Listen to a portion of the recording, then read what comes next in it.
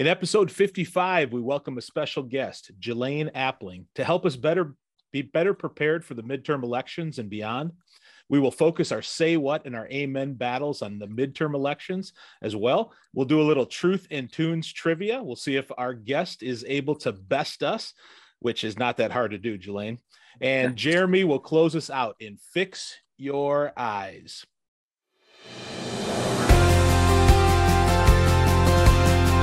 Six in the Mix, a band of brothers talking faith. But we pray to a God who has all power, who is in sovereign control of all events. Fix your eyes, fix your thoughts on Jesus. Family. And my dad, I think, enjoyed that more than any of us put together. But every time we'd get around Thanksgiving, he would name all of our friends, by name. And that was a great time. Sports. So I'm gonna go with the Brett Favre pass, and I'm gonna say that one is probably the most perplexing. Would have taken us to the Super Bowl, right? That was the NFC Championship. That's correct. Yeah. So yeah, just like the Falcons, Gary Anderson miss. It's just unfortunate. In politics. I was supremely disappointed with the Supreme Court's decision of the healthcare. Join us on our journey.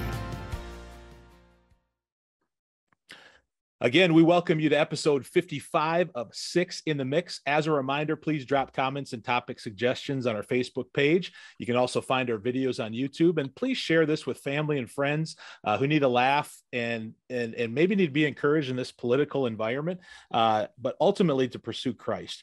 And that's really what we're about. So again, before we get into it, Jeremy, why don't you introduce our guest as you've made a connection in Wisconsin and tell us a little bit about her. Well, it is my privilege to introduce you, Jelaine Appling. Jelaine and I have known each other in kind of a pseudo professional way for at least a decade or so, maybe longer than that. And it has been my privilege to know her, especially after she has done all the things that she has done with education in that side of her life. But the way I got to know her was in the political format, where she has lobbied in Madison and taken on some pretty aggressive and important issues, specifically targeting and dealing with family, marriage, and some of the things that our podcast here is really kind of highlighting and try to make an important thing. One thing that I can tell you about Jelaine is she does not back down from a fight. Sometimes she doesn't like the fights, but I can tell you that she does not back down. And there are some things that God has gifted you, Jelaine, with that is really unbelievable, and it's specific to you. And our state of Wisconsin is very much indebted for the work you do on behalf of churches and families and marriage.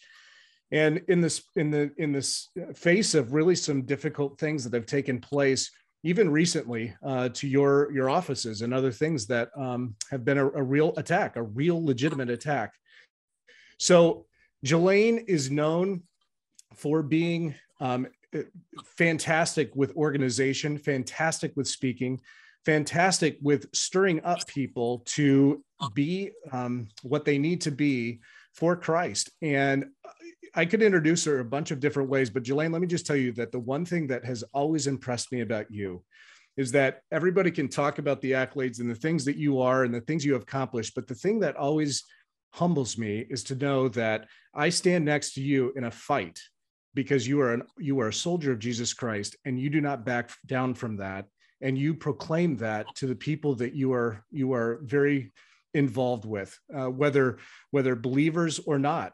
And you are a Christian and you're a believer, and you're outspoken about that. And your testimony goes before you in many different ways. So let me applaud you and thank you for that, but also to commend you to my friends here, that we can learn many things from Jelaine, for her absolute desire to share Christ and to do what the Bible says and to remain on the foundational truth that God has gifted us. So Jelaine, welcome to our podcast, and thank you for coming. Matt, I'll turn it back over to you, and we'll turn into some fun stuff here with the Say What, Name, Then battle.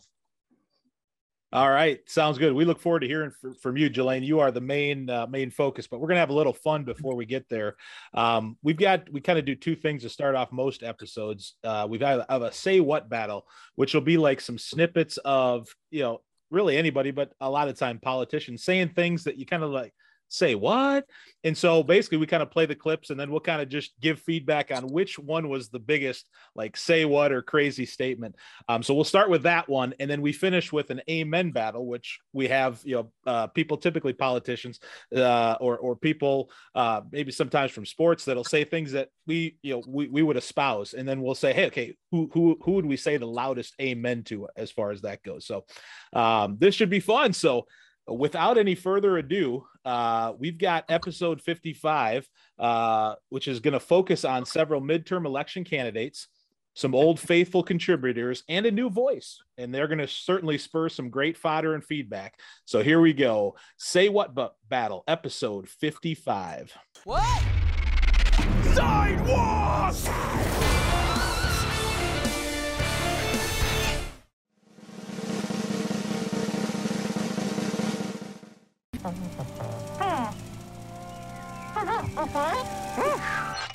Hey, Cactus Buddy!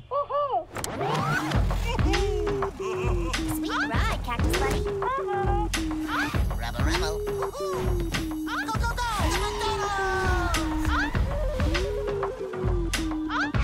Welcome to McDonald's. Anything your order? The boss!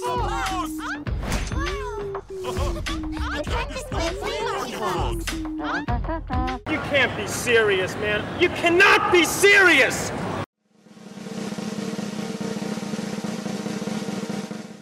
I have never denied the outcome. Never denied the outcome.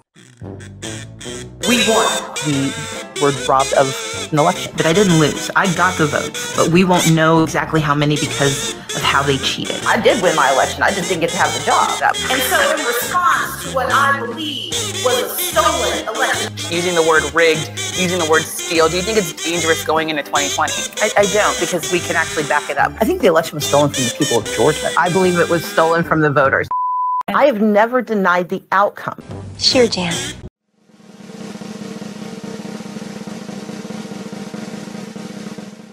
Deep thoughts. And the Eagles are so much better than the Eagles. No, no.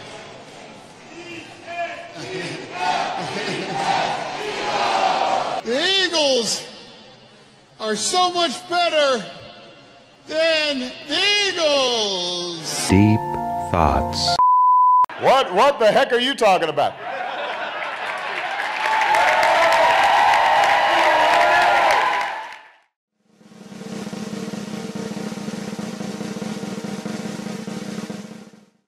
We have to address this in a way that is about giving resources based on equity, understanding that we fight for equality, but we also need to fight for equity, understanding not everyone starts out at the same place.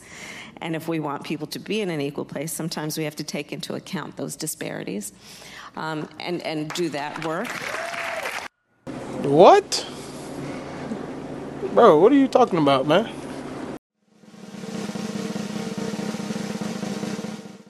Let me start off with two words. Made in America. Made in America. I need a double check of the arithmetic. Two words. Made in America.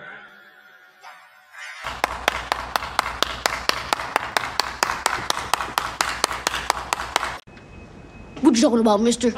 All righty. So we have quite a wide variety of candidates for the Say What battle. Which ones resonated with you?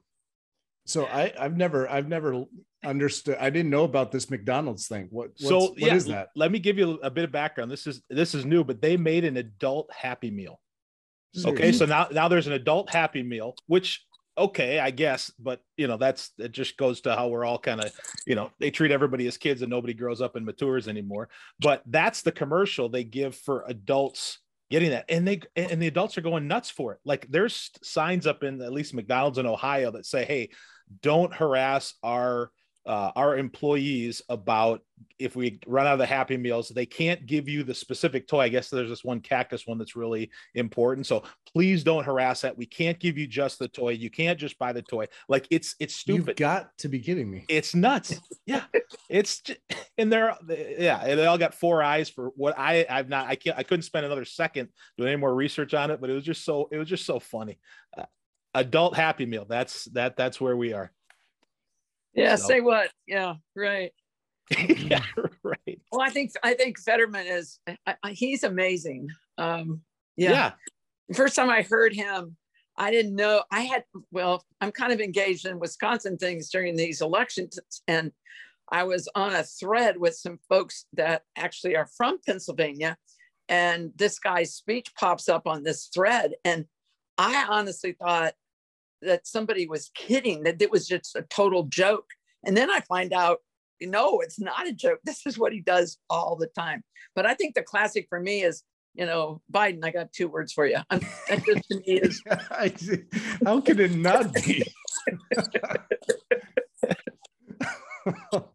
Oh my goodness. It's so good. And now he obviously slurs words together, so maybe in his mind that was, in America is one word, but it's just so classic. It's just classic Biden. Oh boy. Yeah. And we entrust our country to him. Yeah, go him and Kamala. Yeah. Leader of the free world. Math education. It's exciting. When I saw that, I just shook my head. But this actually scares me a little bit too, because this is the actual leader of the free world we're talking about, and in this, with the state of the world in which it's in, everybody's looking at him thinking, "Oh man, America's primed for the pickings here." I mean, how can they not be? And that's what's, it's fun. It's I laugh at it, but at the same time, I'm just like, "Oh man, this is scary. It's just getting really scary." Yeah. Ryan, any thoughts from your end? Are you still debating in your mind? I'm really struggling tonight. Usually I can make a decision. I'm confused about the adult Happy Meal. Somewhat intrigued. I do want to check it out myself. You're our food man. Yeah, I'm surprised you don't have it. Right. You don't have the cactus your toy? Figurines. Yeah. I don't, but I'm really intrigued. Do you know, can I get it for under $5? I don't know the cost. That's a great question. I wouldn't think so. Yeah, I think it'd probably be like $7-8 because I think it's like you can either get like a Big Mac or 10 chicken nuggets, and then obviously fries, drinks, and then a toy, an adult toy. Yeah, I because we've come to expect these say what's from our leaders. Unfortunately, I'll just go with the McDonald's thing because I totally don't understand it, nor have I heard of it. I don't want the toy. I just want a meal for under $5. So I'm gonna go with that one. Here. Yeah, let's find that. Oh boy. Well, hats off to the marketing geniuses at McDonald's. They got everybody talking about it, whether we like it or not. At least I guess we are marketing it in some way, but cool. Well, it looks like Biden might edge out McDonald's just by a hair. Yeah. So well, good stuff. Hey, we're going to move into the amen battle. So this is like the positive side of whether it be politics or anything like that. And we do it is a bit more political focus. So again, without further ado, episode 55, Amen Battle.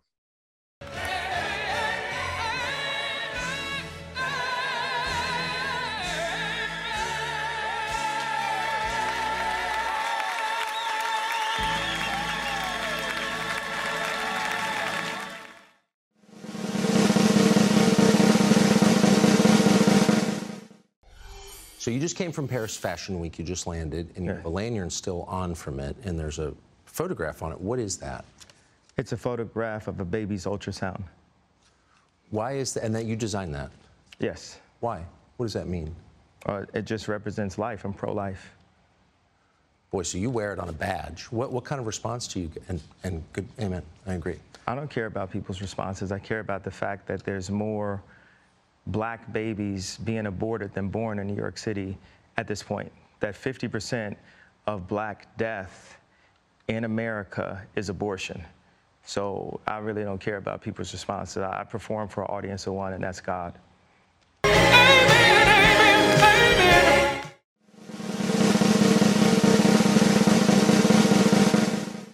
When Joe Biden was down there visiting with you, how were things with the president?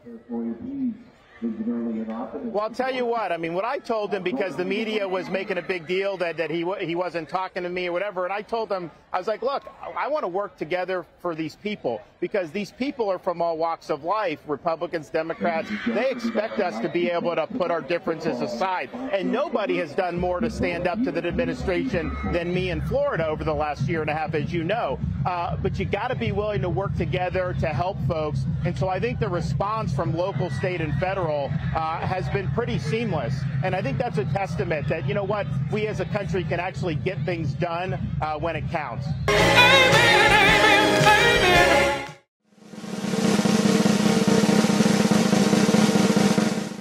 Julianne Appling is with the Wisconsin Family Action Office, the place that was just firebombed in Madison. Sorry, where a fire broke out. She joins us tonight. A fire broke out. I'm sorry even to say that to you. It's got to be painful since it was your office that was firebombed. What do you make of the coverage of this, by the way? Well, the coverage has been amazing, Tucker. And, you know, to see this thing go national, it's been quite an experience, to be honest. You know, we're an advocacy group, an educational group. We do come at the issues of the day from a Christian perspective. And I, to be honest with you, I wasn't sure what would happen after I found out that we had this, you know, Molotov cocktails thrown into our office, fires ignited, and, you know, graffiti written on the outside walls of our building.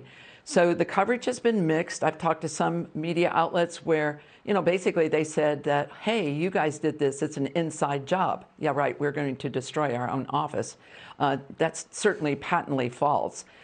Overall, though, I must tell you that other than referring to us as an anti-abortion group, which we would prefer to be, you know, recognized for being pro-life, the coverage, at least at the local level, and I think to some degree at the national level, has been fairly even-handed because we have such evidence. I mean, I'm walking on glass in my office. We have a major cleanup job ahead of us in order to get back to business as normal. And Tucker, may I say, you are exactly right in your monologue. This is fundamentally because we hold a Christian worldview and actually live it out. That wasn't very fair. I agree. I don't think DeSantis and I don't think Ye had any chance. I think Jelaine mopped up with I'm voting for the first one. I love that. I'm sorry, I don't know much about modern entertainers, but I thought his pro-life position was just awesome. Yeah, really special. Kanye West now, I guess he's Kanye West. That's who it was. He's known, now known as Ye because, I guess as Ryan's kind of our entertainment reporter. He tells us that the really popular ones change their names. But he's really had I guess recently, I don't know, last year or two, kind of a revival, very much focused on Christian things, really ordering his life in that respect. And I was just blown away by that too, Jelaine. And so I certainly wanted to include that because I think he's got a very powerful voice, a huge following outside of normal Christendom. And for him to speak so clearly and plainly on that was pretty incredible. Yeah. I recognize the name, by the way. I just don't know that I'd ever seen him. So what do you guys think? Which who's taking the amen battle? Yeah, I was also taken back from that interview. I didn't know that Tucker Carlson interviewed Ye or Kanye, whatever he's going by now. And I don't know that I've ever heard him talk so very clearly and plainly. I mean, every time he's cast on TV or whatever, he's always rapping or doing something else. And I, quite frankly, probably told a bunch of kids not to listen to his junk because it was junk back then. So I was completely surprised to hear that and refreshed by that. But I'll tell you what, I was also thankful to hear some common ground of sense between DeSantis and working with people in the light of a tragedy. It's like it can be done. We can set politics aside and you can do something for Pete's sakes. There can actually be some cohesive working together. And it's just all these egos and prides and all these things that have just got to come down out of the heavens to help people. There are people hurting. It's anyway, I was glad to hear that. But yeah, I'm going with Jelaine just because obviously she's our guest tonight. But what goes on, and again, one of the questions that we're going to ask is about worldview. And I'm thankful that statement, Jelaine, that you made that to Tucker, because that is something we are hammering into our Christian school kids, into our churches, into our own kids' lives.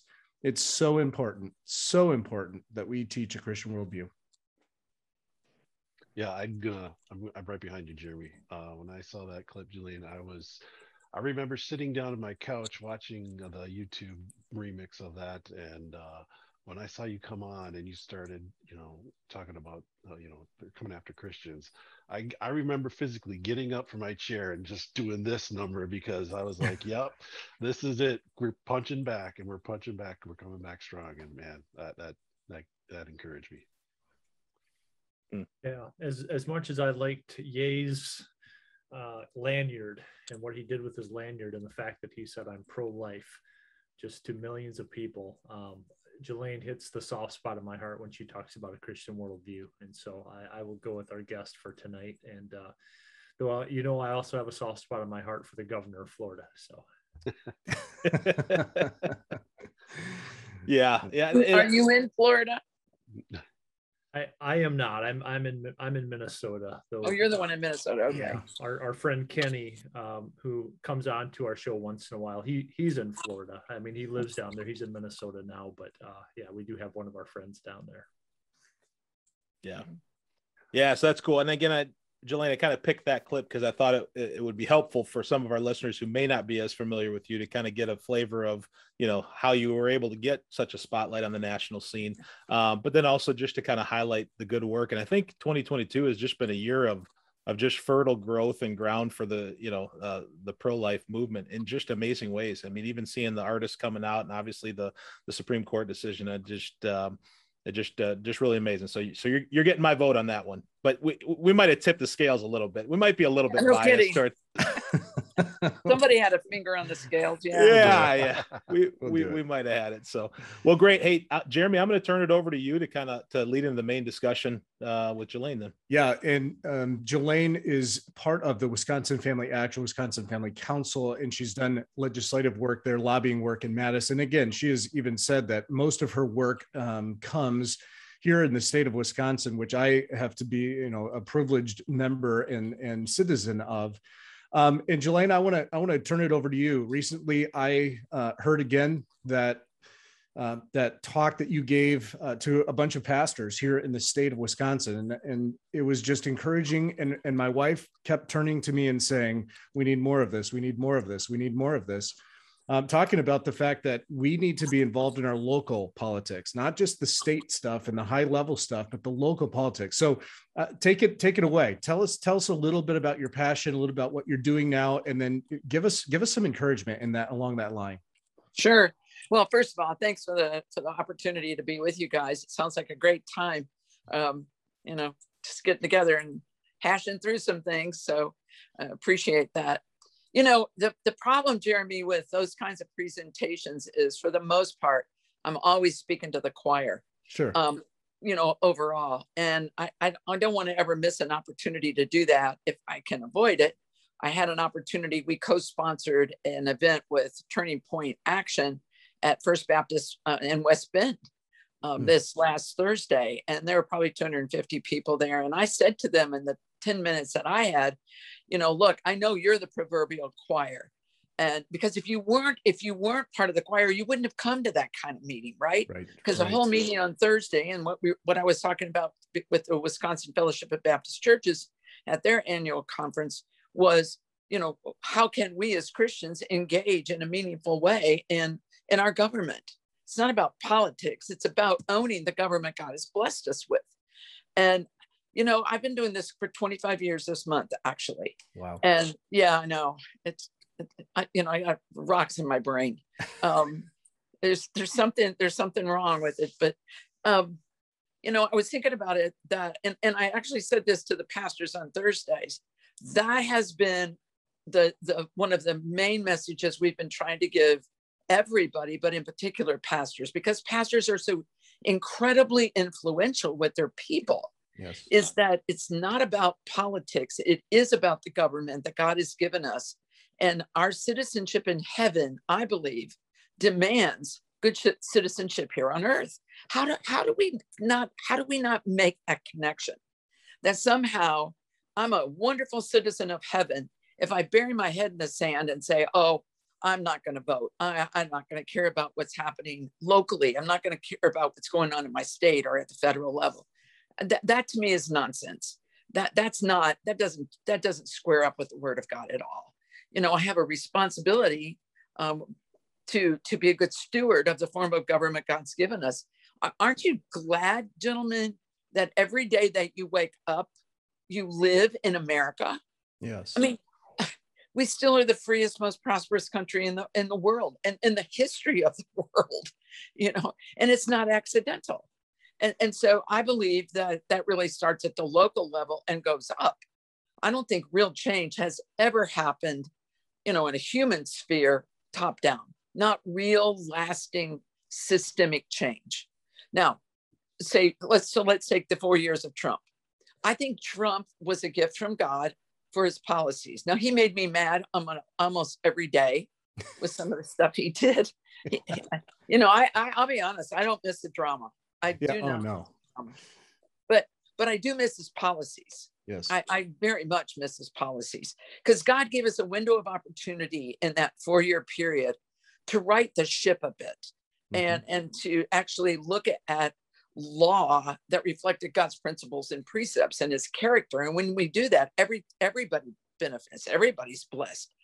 But for the most part, you know, we can do more at the local level than we can at the national level, right? And so I put it this way: number one, every election is won at the local level. Every election, it's won or lost at the local level. If people don't organize and own their own backyards and their own communities and their own school districts and their own city councils and their own town or village boards or whatever your structure there is in your individual states, then you don't win up the ballot. You don't get the president you want. You don't get the governor you want. If you don't start local and figure out how to organize and how to communicate and how to sustain an effort that is meaningful. And so, you know, Jeremy, seriously, there is no, and you know what's amazing about this? There's no easier level of government than local government. So the corollary to all elections are won or lost at the local level, the corollary to that is every election has consequences. So do you guys know the origin of that statement? Well, I do, but I'm not going to spoil it for them. I think I told you at that meeting, didn't I? Yes, you did.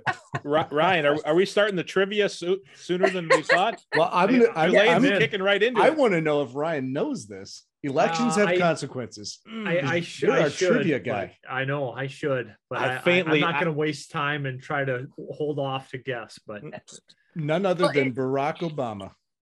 Yeah, it was Barack Obama. Yeah, so Barack Obama gets elected in 2008. He takes office in 2009. He's having an exchange with Eric Cantor, who at that time was majority whip. Minority for the Republicans. He was the whip in the U.S. House. And whatever the exchange was, Obama says to him, by the way, elections have consequences. And oh, yeah, by the way, I won. Yeah. And that's a powerful statement. It's incredibly simple and simplistic in one sense, but phenomenally powerful. Elections do have consequences, and we as believers can help shape the consequences when we do our part. And we can do that from the local level right on up. And, you know, elections are powerful moments in American history where everybody gets to have a say in this. So, you know, my message has been incredibly consistent over these 25 years. We got to get people to understand we have to move them from the pews to the polls. And the body of Christ, I had somebody ask me the other day, so what percentage of the average church do you think is votes? And I really didn't want to answer it because I think every church member wants to say, oh, our church, man, we are 90 to 100%. Everybody in our church votes, you know, but that's not the reality. That's just not the reality.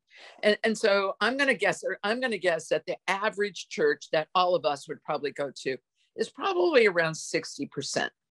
Now that's a tough pill for me to swallow, to be honest, because I want to think that our people are smart enough and they get this, But I know the reality. I know the reality that if I scrubbed a church directory up against a voter roll right here in Wisconsin, I would be very disappointed many, many times to find that it's really 60% and maybe even less. And that's to our shame, because then we are not part of the solution. We're part of the problem. So, you know, God has given us this incredible form of government that is a participatory form of government. We the people, I wish I got paid by how many times I say some of these things. I could retire tomorrow, Jeremy. Yeah, you could. But we the people are not, those are not just the first three words of the US Constitution.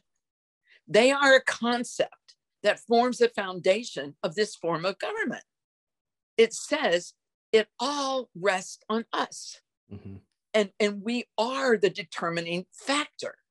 But when we, the people, decide that, well, it's just politics, or it doesn't matter, or it's not in my town, it's not in my church, that'll never happen in my country, state, community.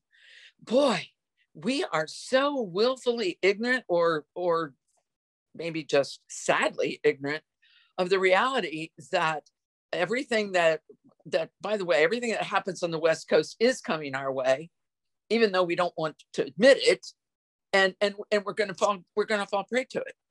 And we, you know, forewarned should be forearmed, but it's not. So yeah, Jeremy, I think that every church should have somebody who is appointed to watch the agendas for school boards, watch the agendas for city councils or town or village boards, or, you know, townships or whatever, and watch the county board agendas, because it gives us an opportunity to get ahead of the game.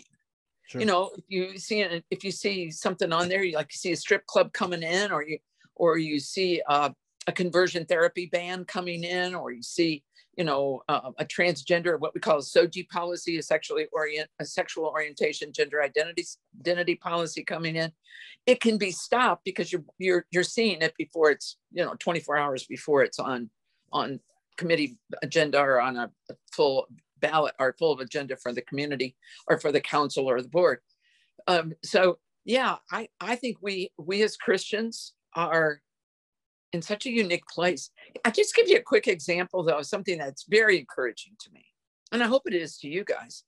So full disclosure, and Jeremy knows this, I go to Calvary Baptist Church here in Watertown, Wisconsin. Bob Loggins is our pastor. We have a church, I don't know, it depends on a lot of factors, 400 to 600 people on a Sunday morning. So we talk a lot about this. Okay, but we're in the city of Watertown. It's a city of about 24,000 people. We have a mayor and we have a city council, 9-member city council.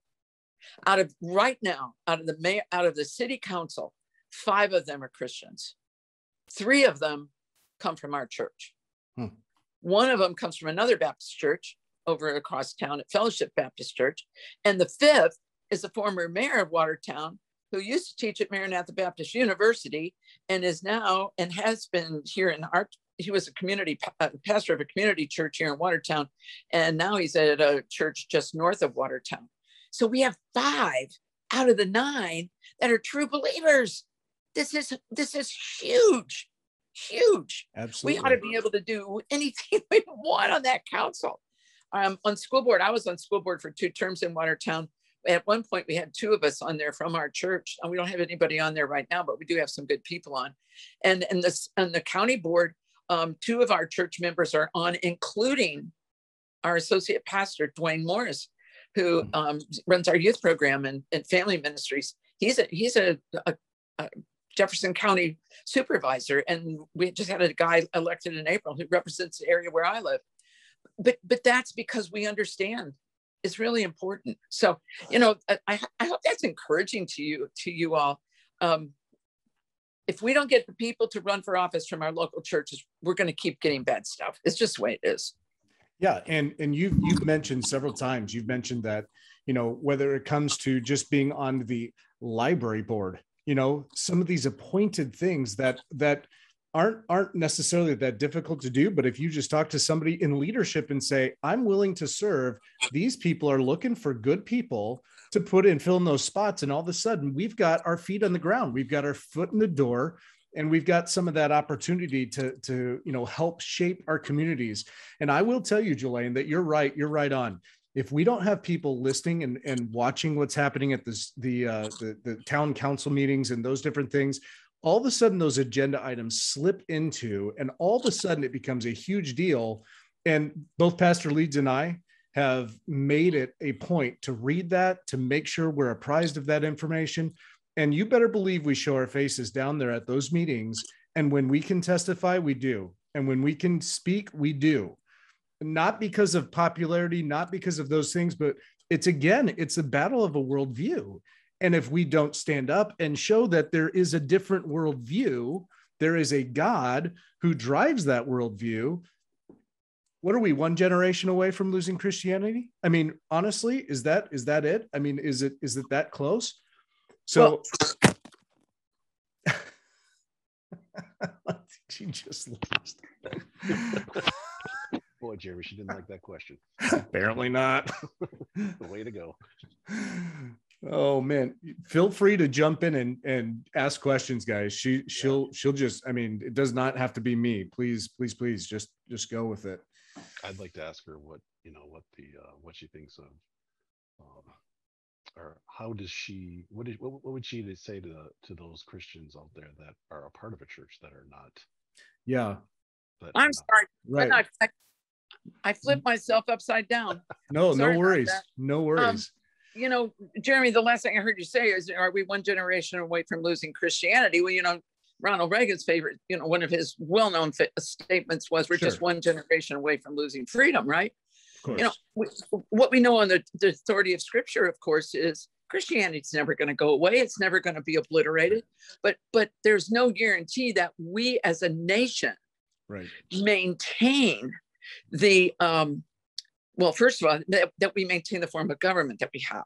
You all are smart guys and you know all of this stuff, but just to remind people who might not, when they were meeting in Philadelphia in 1787 after the failed Articles of Confederation, which were kind of funny actually, right? The Articles of Confederation assumed one thing: everyone would play by the rules, right? And they didn't take into account at all the depravity of man, right? And so they get there and they form this, limited government and constitutional republic. And Benjamin Franklin leaves the meeting one day, runs into a lady, and she says, "Well, what have you given us, Mr. Franklin?" And he says to her, "A republic, ma'am, if you can keep it." Right. Because it's a very, in many ways, it's a very fragile form of government because it relies on the character of the people to maintain it. And I would argue vociferously that it presumes, as John Adams says, a religious and moral people. I mean, that's what John Adams, that's what he said. Our form of government is wholly unsuited to people who are not religious or not moral. And in fact, I just finished a radio commentary on, you bet we can legislate morality. It's done every day, everywhere, because morality is someone's view of right and wrong, right? But what John Adams was saying was, this is not New Age religion. It's not Buddhism. It's not Hinduism. It's not any other ism. It's Christianity from which we're deriving our morality that makes a limited government work. So yes, what we lose is the form of government that allows us to preach and teach the gospel and send the missionaries around the world and have our Christian schools and our Christian camps and our Christian ministries. Because when you don't have religious freedom and you don't have prosperity, you're going to lose all of that opportunity that we've enjoyed for over 200 years. So yeah, it's only a generation away. I don't know about anybody else. Anybody else get a little concerned about the next generation? Oh man, yeah. I think we talked a lot with our kids, just growing up and elementary, high school, college. We're all talking through those things, and I think it's incredibly frightening to think that and I think and maybe get your thoughts on this. I've never seen, and again, granted, it's been that way even when we were growing up, but I've never seen a time where right is just promoted as wrong, and wrong is promoted as right so flagrantly. And it's so like, what? Like, how are you even able to say that with a straight face? It's just so out there, and it's the pitting of right, of good versus evil, in a way that I've just not seen it so out front before. Well, I agree with you. And we've been hedging on this worldview thing. I see. So you're talking to somebody who really believes that the family is at the heart of God, right? I believe that with all my heart. I think he gave us 3 social, civil institutions, if you will, for our good and his glory. And first is marriage and family, because that's the underpinning for the other ones. That's the underpinning for good government that we get in Genesis 9:6. And it's the strong families make strong churches, right? That we get in the book of Acts. And so I bring this all back to the family. The family, unfortunately, has put too much confidence in public education, and they didn't understand for years and years the clash of worldviews that was building in those public schools. It was subtle at first. You guys didn't experience it, but in the 60s, when they took Bible reading and prayer and the 10 Commandments, and they took them out of schools because somebody might read those 10 Commandments and think they ought to live by them. That was a clash of worldviews, and it's just proliferated from there. And as a result of that, I don't think that we've done a very good job in churches, in our Christian schools and universities, and maybe even in families about systematically teaching a worldview, a biblical worldview. Yeah, which comes back to the dad of the family taking a biblical position and saying, you know what, we're not going to do all the things that everybody else is doing. We are going to take time to open God's word, and we are going to learn this.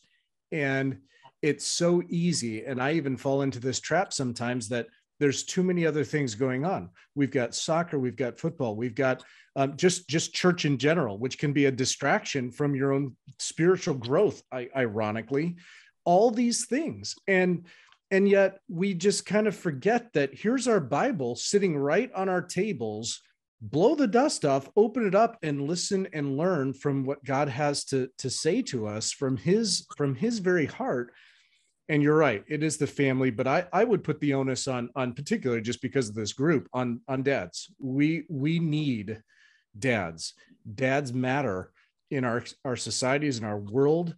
In these places where there aren't any fathers. And Jelaine, you've talked about this on different occasions, on different platforms, but it's critical. It's crucial to have that, so that foundation begins to be built and formed for all these kids, for the next generation, so that they can reproduce it and not lose it. We can't afford to lose it. Yeah.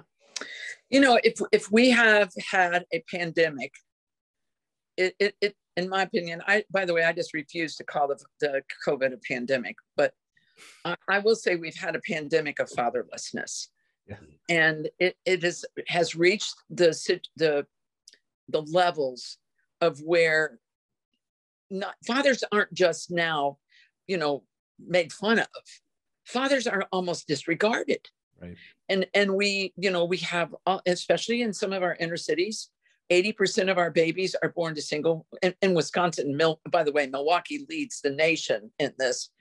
So it's well over 80% of the babies born at any given time are born to single mothers, whose the fathers of those babies are virtually nowhere to be found. They've done that they seem to, the impregnation, but they haven't stuck around for any of the growing up and the investing in that. And that's what we're seeing in jails. That's what we're seeing in gangs. That's what we're seeing with disruptive behavior in our schools, is the lack of dads, the lack of fathers investing in their children. And it's not just out there, it's also in here. It's in our Christian ranks of,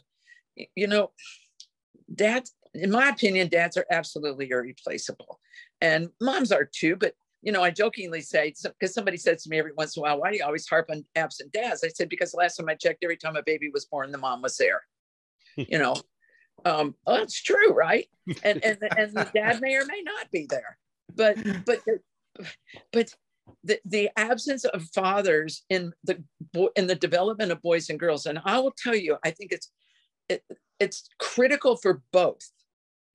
But the boys in particular, you guys provide a structure for young men that is absolutely critical. Now, please don't be offended by this, but you guys are one of the things that every society has to wrestle with. Every society has to figure out how to deal with single men, because left to yourselves, guys, it gets dangerous out there. It's bad. It does get bad. It does. And one of the best things that happens to you, and I'm sure all of you will say this, assuming you're married, is, you know, was to get married.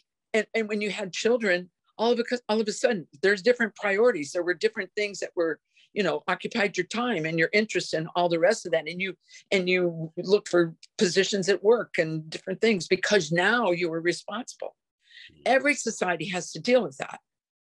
And boys in particular need that structure. But Jeremy, I'm going to circle back to this thing. You know what? I don't hear much about family devotions anymore. I know. I just don't. I don't hear it. And I go to a really good church, as you know. I just don't hear about it. And maybe it's there when I'm not there. I don't know. I'm not trying to cast stones because I love my church and my pastors. But I remember how hard it was for our family. It was a fight to the finish to have family devotions. Absolutely.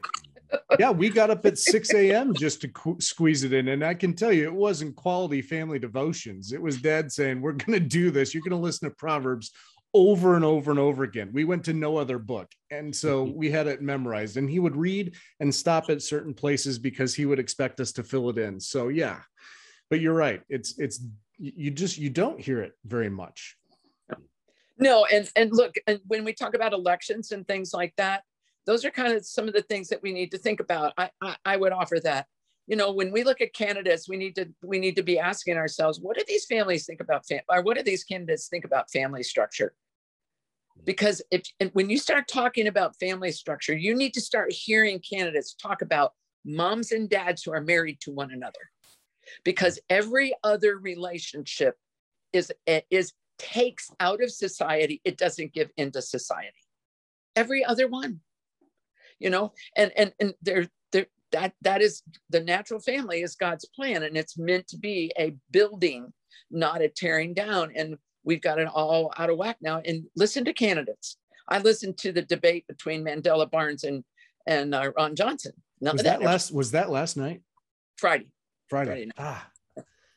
You can see it. I didn't watch it Friday night either, Jeremy. I caught it this afternoon between church. But my point is, they don't talk about those things, but they talked about things that, like Biden saying, okay, I'm going to give pardons to all these people who had possessions and use of marijuana.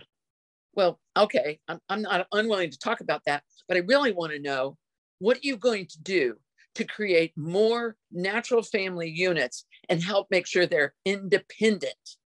Independent family units are what candidates should be talking about. Because when you don't have a good solid base of independent family units as God designed the family, you're building on sand. Oh yeah. That's sand. So yeah, worldview. Check out Reasons for Hope with Carl Kirby.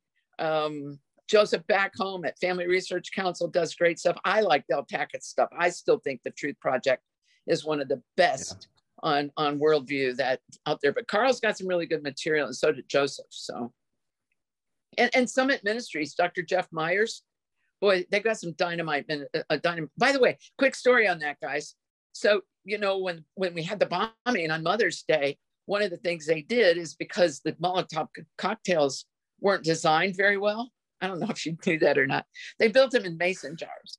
Okay. Now, I didn't know anything about Molotov cocktails. I'm sorry, I'm very ignorant of how to blow up somebody's office. But so they should have been in narrow neck bottles, right? Yeah. And they weren't. They were in wide mouth mason jars. So because they didn't explode enough, they built a fire on top of books that I had on the windowsill. And with some of those pictures that you can see on the refuse down there on the floor. So I'm on Tony Perkins' show that next week, you know, out of FRC, and Tony says, "Hey, Jelaine, I saw my book. It was all burned up. I'll get you another one." So somebody from Summit Ministries saw that. And they said, "Hey, we saw one of our worldview books down there." They called us and said, "We are so sorry to have this happen to you. You go on our website and you choose anything you want off there. We will send it to you for free." Oh, so wonderful, wonderful. And I was actually at a conference where Jeff Myers spoke this summer, and he's a really good guy. But I offered those as resources because we don't have, it's hard for people to deal with worldview if in a systematic way if we don't have resources. Right. Right. Yeah. Don, do you have a question? I know you're kind of chomping at the bit here. Yeah, Jelaine, a question for you about churches that, what would you say to us as Christians and those listening that are a part of churches or maybe part of churches that maybe don't want to dip their toes into the maybe the politics of what's going on today? So they water it down a lot. They just want to get butts in the pews, that kind of thing. Is what would you say to those people? Don't call me when you're in jail. No. I told you so. Yeah, right. Well, you know, a couple of things. So pastors tell me all the time I'll go to jail for my beliefs. And my counter has been for years now, wouldn't it be better if we avoided jail and we kept everybody out freely preaching the gospel, because we still had religious freedom and the right to run and conduct our services and our churches and our policies and programs and everything the way we are supposed to, according to the word of God, because we do have this religious freedom? Wouldn't it be better if we could fight to keep it rather than lose it and have to go to jail? So, so I do think that's an important concept. But secondly, I would say, and I'm really parroting Jim Garlow. I'm sure you guys know Jim Garlow from out in California. We had him on a special, one of our Lunch with Purpose. By the way, we're having Wayne Grudem on the 26th of this month. Another really good theologian on these kinds of issues. But anyway, Jim Garlow said he got tired of people saying, "Jim, you're so political." And he finally said, "I'm not political, I'm biblical." And I think that's a really good answer to say to churches, look, the issues that you're running from, because that's what they're doing, you know, the issues that you're running from they're not political, they're inherently biblical. And they've been politicized, but that's not your fault. That's not my fault. That's the world has. And by the way, they've not just politicized those issues, they've weaponized them. Right. And I think that they need to understand that those are biblical issues. And secondly, I think that they need to understand when they choose to ignore the, and let me just put it down real basically, when they won't even tell their people that there's an election and that they should go vote and they should honor God with their vote, then when they reap the whirlwind, they've reaped what they've sown. Because, you know, I said this on Thursday to pastors. So I'm a sheep, right? I'm a sheep. My under shepherd is Bob Loggins. When Bob Loggins tells me I should do something and I should consider something or something is right, and you know, and it squares with the word of God, I listen to him, and as a good sheep, I follow him. I'm not atypical. When pastors speak, most of us will listen and say, you know what? I may not totally agree, but I don't have any reason to doubt his care for me. And he's not telling me to do something unbiblical, illegal, immoral, or unethical. I'll follow him. So if he tells me to go vote, guess what I'm going to do? I'm going to make it a priority. Yeah. So, are you guys there? Yeah. Yeah, we're there. So yeah, I think that the church ignores these things to their peril. So, Mr. Pastor, when a sexually oriented business comes in next door because the zoning laws got changed in your community, what now? What are you going to do now? When the conversion therapy laws come in that say that you can't, even as an unlicensed counselor, as you're in the normal course of doing business as a counselor, counseling that you do as a pastor, says you can't tell people that choosing to be homosexual or choosing the opposite gender is not good, and you can get fined for it or imprisoned for it. How far is this going to go before you say enough's enough? Yeah. Well, these are important issues, important thoughts. Jelaine, I want to just one more thing here to spur on just a little bit of a conversation. You lobbied hard, something unique of the DMV, the Department of Transportation, to get a footprint of a baby on the license plate, much like you see the Milwaukee Brewers, the Minnesota Twins license plates. You see, Packers, Vikings, all this stuff that's out there. Tell these guys about this unique opportunity that we drive with our license plates with a little footprint on it. Yeah. So you've got, in Wisconsin, there's a lot of states that have a Choose Life plate. And we didn't have one for years and years and years. Other states have had them. Florida, I think, was the first one, and they've had them for years. And they've earned so much money for the pregnancy care centers in that state. And we long looked at that and said, wow, how do we get one here? So we started looking at the pro-life groups. We're not a single issue group. I wish I were a single issue group. The reason I wish I were a single issue group is it's a lot easier to raise money just to have cute little babies, and say, oh, we rescued all these babies. And everybody, but we have to deal with other issues. But anyway, I started working with Pro-Life Wisconsin to see what would it take to get the legislation passed in Wisconsin to get a Choose Life plate here. And it took 10 years to get that. 10 years. We were lied about. Our names were called out on the assembly floor that we were going to be stealing money and using it for lobbying.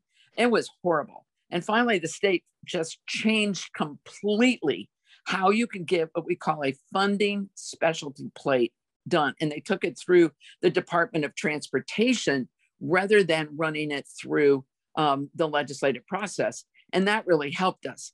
And so what we did is back in 2017, and the irony of this is, guys, the way we got that bill passed, the other guy from Pro-Life Wisconsin, their lobbyists, and we just shut up. We just didn't say a word. We just let them run that bill, and we acted like we didn't even know it was out there. We didn't even want to think about it because we knew that it was going to be a problem if we weren't careful. So you're going to see me come on here in another realm because I'm losing. I forgot to put my cord on my phone here, so you're going to see me pop up here. But finally, in October of 2017, we got this thing passed, and then I'm going to sign off here, guys. Hang on. Just give me a half second here. You're good. Okay, here we go. Okay. Can you hear me now? Yep, you're great. Yep. Can you hear me now? Yes. Okay. So in 2018, was the first time that we actually had money out from the sale of the plates. We started selling them 5 years ago this month. And we now have about 2,500 plates on the road. Choose Life Wisconsin, little baby footprint, Choose Life at the bottom, and the classic black and white, red and white colors. And we just this week have given out the most recent round of grants to pregnancy care centers all over the state. And we now have given out over $210,000 to pregnancy care centers to further their work for advertising that they're there. And by the way, in the wake of Roe v. Wade being overturned, pregnancy care centers are more important than ever. Oh, yeah. Oh, way more important. Speak to that, because you've got your feet in the door there. Are they? But they've got to be busting at the seams. I've talked to two directors, and they've said that initially it was huge. Yeah, things have kind of tapered. The pro-aborts. See, this is the worldview and the blinding. The blinders are on these people. So many of these pro-abortion people are trying to make it sound like pregnancy care centers lie. They hurt women. They're keeping them from getting real medical health. And as we know, abortion is not healthcare. what healthcare program and a procedure do you know that's whole intention is to kill a human? Yeah. Come on. But they've lied so much about it that women got scared there for a while. Because I just was at 3 this last week, and within the last 2 weeks, and they all told me there was a period of time after Roe versus Wade was overturned on June 24th where nobody came to their doors. Wow. It was like right after, from June 24th to like first 2 weeks of July, nobody. But they said now it's really picked up. But Jeremy, I think what we're seeing is it's picked up in the places where there's good advertising and there's good exposure. They need more money. Yeah. And that's why I love giving money away. It's like Christmas, go in and give these folks $3,000 here and $3,000 there. We'd love to have more money, but we know that these organizations use it to promote good, and they promote adoption. Did you guys hear the Planned Parenthood report that came out last week? No. Did you guys hear about that? So they had fewer people walk through their door, but they did more abortions in their fiscal year that ended in 2022, June of 2022. Fewer people came to all across the country, came through their doors, but they did more abortions. So that means that most everyone who came to them had an abortion. There were 363,000 abortions, over 363,000 abortions done. Wow. And the amount of money they got from you and me of taxpayer funding was, I think it was 8% more or something like that. These numbers are mind-boggling. I mean, $683 million of just, I think that just came in through the COVID money. And Planned Parenthood's whole money-making scheme is abortion. Yeah. So the pregnancy care centers, they're the antidote to Planned Parenthood. They really are. They're the very best ground game we have in the pro-life movement, bar none. Bar none. And by the way, if our getting hit on May 8th meant that the pregnancy care centers, we have about 70 of them in Wisconsin, they weren't going to be hit, I'll take that hit any day. Yeah. Any day. Yeah. Any day. Wow. So. Do you guys have any other questions you want to fire at Jelaine? I know, we want to be sensitive to time too, but Ryan, do you have anything mulling around in your mind? I can see it. Yeah, I do have a question for Jelaine, and I think just getting back to the biblical worldview, is there, obviously you're passionate about the work you do. Is there a biblical passage or a verse that drives you, a verse or two that really compels you to do the work you do? Well, I think the verse that I use so much in my own thing is the passage in Matthew 5 that we're salt and light, and it's not a commandment; it's a description. And if the salt's lost its savor, what good is it? Just throw it out, and let people walk on it. And we all know those qualities of salt and the quality of being light. That we don't hide it under this bushel, but rather, and I always try to tell people, when you're in a storm, you don't put your flashlight on the floor or your candle on the floor. What do? You put it as high as you can because the light diffuses. And that has always driven me. But I'll tell you one that I hadn't thought of for too much. I guess, I don't remember, somebody used it here not too long ago. I thought, oh yeah. My senior year, I'm a Bob Jones University 3-time graduate, so shoot me. But and I wouldn't trade my education for anything. But my senior year of my undergrad degree, I was a humanities major, and I ended up having to take, history of art. I was taking, I don't know, and philosophy. And one of the things in that modern philosophy, one of the things that I had to do in modern philosophy was, wrestle with my own philosophy of life, and my own philosophy of belief system. And I remember reading that verse in Colossians says, of him and through him and to him are all things. And by him, all things consist. To me, that is the epitome of who I am, why I'm here, and where I'm going, and why my work has value. Because Jesus Christ is the epitome of, he is the center of everything, the creator God. And he designed this world for us to to be good stewards of. I don't know. So it's fall, right? I mean, we're all in the Northern Hemisphere. It's fall for all of us. Do you guys ever get just incredibly impressed with how gracious God was? And no matter the season of the year, and in spite of a fall of the most incredible proportions, meaning in the Garden of Eden, he still left us all this natural beauty. Yeah. That even in the death of trees, getting ready for new life in the spring, they're gorgeous. What a gracious God.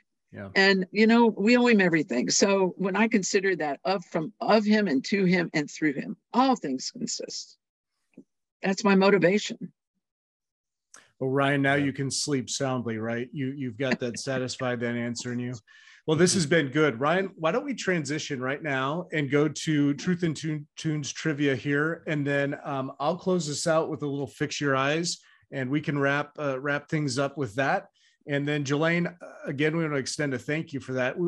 Because elections are coming, what we should do is have you come back on after the election sometime in the spring and just wrap up and see what happened. What happened? Are there things we can learn? Are there things that we can do differently and better, and maybe be a little more vigilant? And I hope the answer is that we did our due diligence. We went after it. We got it.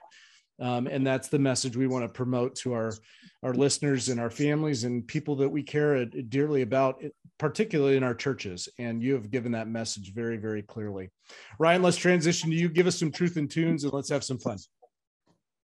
Okay. I hope you're all ready. Jelaine, really appreciate all that you had to share. Very inspiring. And I've really, really enjoyed learning from you and hearing from you tonight. So having said that, here's how we operate in this trivia contest. So I'm going to give you 4 questions and your name is your buzzer. So if you think you know your name, you just say it and then I'll call on you and I'll tell you. I think she knows her name.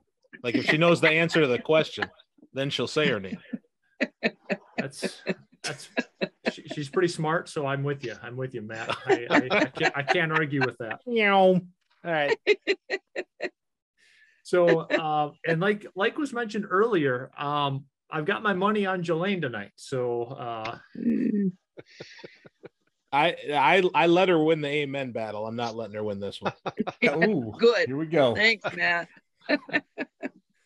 All right. So here we go. The first 2 questions will be truth. They will pertain to scripture. The last 2 questions will be music related. Okay. So I don't have any yay music. I'm sure that's unfortunate to all of your chagrins, but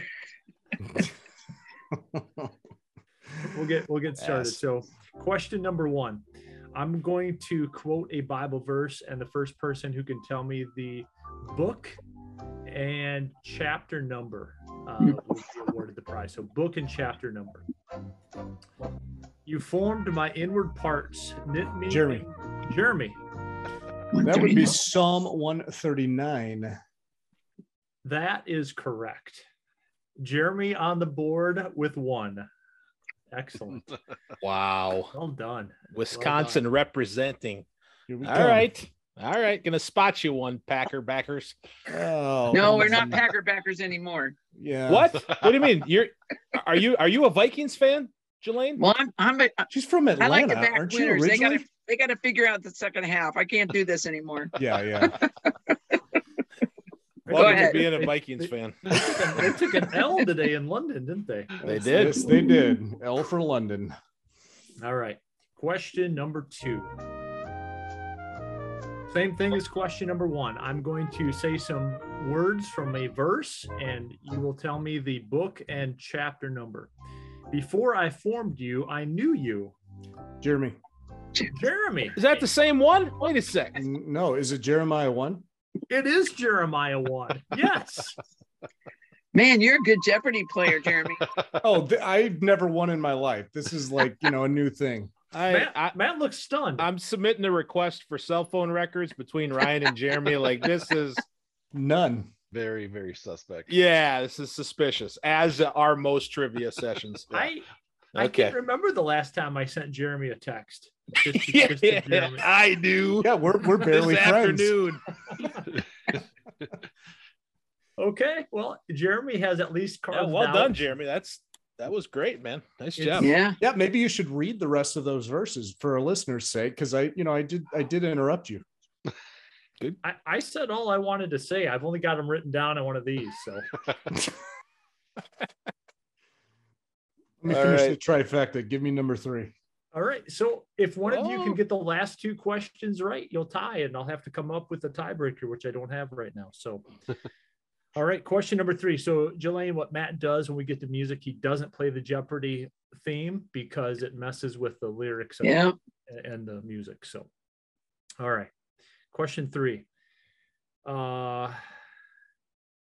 I'm going to actually skip to question 4, and then I'll come back to question 3. Do you have to tell us that?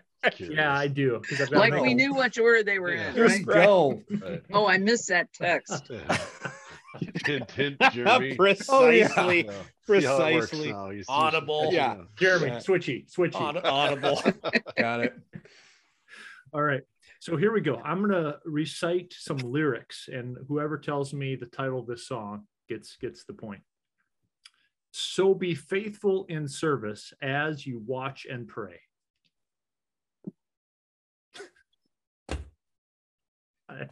I love this game. Matt, you picked those out of the middle of a verse. Seriously. I tried to Jeremy, I tried to give it to you just because I'm trying to be kind to you. Matt, okay, I have Matt. no clue. This could be the day. That is correct. This could be the this day. Could be the day. One of the 2 songs these guys, Matt and Jeremy, sang back in college. Right. That was a duet we sang, buddy. You and me. We just talked, Jelaine, we just talked about this a week or 2 ago, and I had to tell these 2 guys what songs they sang. I mean, what's going on? I knew one here? of them. I didn't know the second one. Where'd you guys all go? We all went to Pillsbury. So this is the group that we and then Matt and I traveled on camp team with Pillsbury for a summer. And there's actually 6 of us that kind of get together from time to time. Cool. And anyway, we all played on sports together and just had a great time. So anyway. And now we get question number 3. Yeah, let's go. A point for Jelaine for remembering the order. I think Ryan's taking after Biden's math. All right. The 3rd question is the 4th. All right. Okay. So if Matt gets this, we have a tie. Here we go. I'm going to recite some lyrics from a song. And Jelaine, you're right. I'm not going to start at the very beginning. I'm just going to pull them out of midair. Yeah. And we'll see who can recognize this great hymn. Are you walking daily by the Savior's side? Are you washing the blood, Jelaine? Jelaine. Are you washing the blood? That is correct. Oh, are you washed in the blood? Well done. Amen. Amen. Excellent. We have a winner, Jeremy, and we have a tie for second with our guest and Matt. So way to go, everybody. It's always nice to have our trivia questions answered. So fitting end. Yes. Fitting end. Well done. All right. So this takes us to our last segment. I think this is back to Fix Your Eyes, right? Jeremy, are you taking us home? I've got just a quick devotional thought here and something that I was challenged by a student of mine. Okay. So I just want to make this point that teachers always can learn something in their classrooms, and it doesn't always have to be from the text they're teaching. It can be very much so from a kid and a student. So here's what a student taught me. As I asked the question, what are you doing in your devotional life? What is going on? What are you reading? And this student just threw up his hand and said, I just had a wonderful time in 1 Thessalonians chapter 1. And he basically preached a 3-point outline, and my jaw was on the ground. I could not believe what I was hearing, but I'm going to share with you what he said to me. And I'm going to start in verse 2, where it says, we give thanks to God always for you constantly, mentioning you in our prayers, remembering before our God and Father 3 things: your work of faith, your labor of love, and your steadfastness of hope in Jesus. Work of faith, labor of love, and steadfastness in Jesus, the faith that is steadfastness. I don't know if I really need to explain or expound on that any further, but just say, is it part of our lives? Are we doing that? Are we known for those things? If Jelaine says that we shine that light and we put it up, then that is the kind of response that we will have from our community, our families, our wives, our children, that we are known as believers through and through, that Jesus Christ is actually just emanating from us and he is the light. And let me tell you, I was challenged by that the rest of the week. That happened on Tuesday. The rest of the week, I was skipping into class because I was so thankful that I was rejuvenated with a swift kick in the rear end by a student saying, is this what characterizes you, teacher? And I had to say, you know what? I probably didn't have the best attitude last week. And you know what? I do need to repent and thank the Lord that he sends those messages through mouths of little innocent children. So, gentlemen, Jelaine, there's our admonition. And what a great show. I want to thank you for coming on and giving us again your passion and sharing with not only us but our listeners. I told these guys that you're going to be a great guest if there was any chance, and we just had this meeting like a couple days ago, and I said I'll just send her an email. I don't know if this is going to happen, but I want to thank you deeply from the bottom of my heart, and just let you know that our school, our church prays for you, and we are behind you, and we are taking active steps to try and do things at the local level to make a difference, and especially in the lives of kids with the worldview. And so anyway. Well, you guys give me great hope. It is wonderful to see men like you doing this kind of thing, rearing your families, growing them up, and gives me great, talk about being encouraged. So thanks for kicking off my new week on this first day of the week. That's right. In a good way. That's awesome. Well, that is a wrap on episode 55, a rich episode on this, the 9th day of October, year of our Lord, 2022. This was Six in the Mix, talking faith, family, sports, and politics. Find our episodes on Apple Podcasts, iHeartRadio, Spotify, or wherever you get your podcast content. Review us and leave a comment. Visit our Facebook page at Six in the Mix Podcast and comment on what topics you'd like us to discuss. We are also on Twitter at Six in the Mix Pod. Join us on our journey.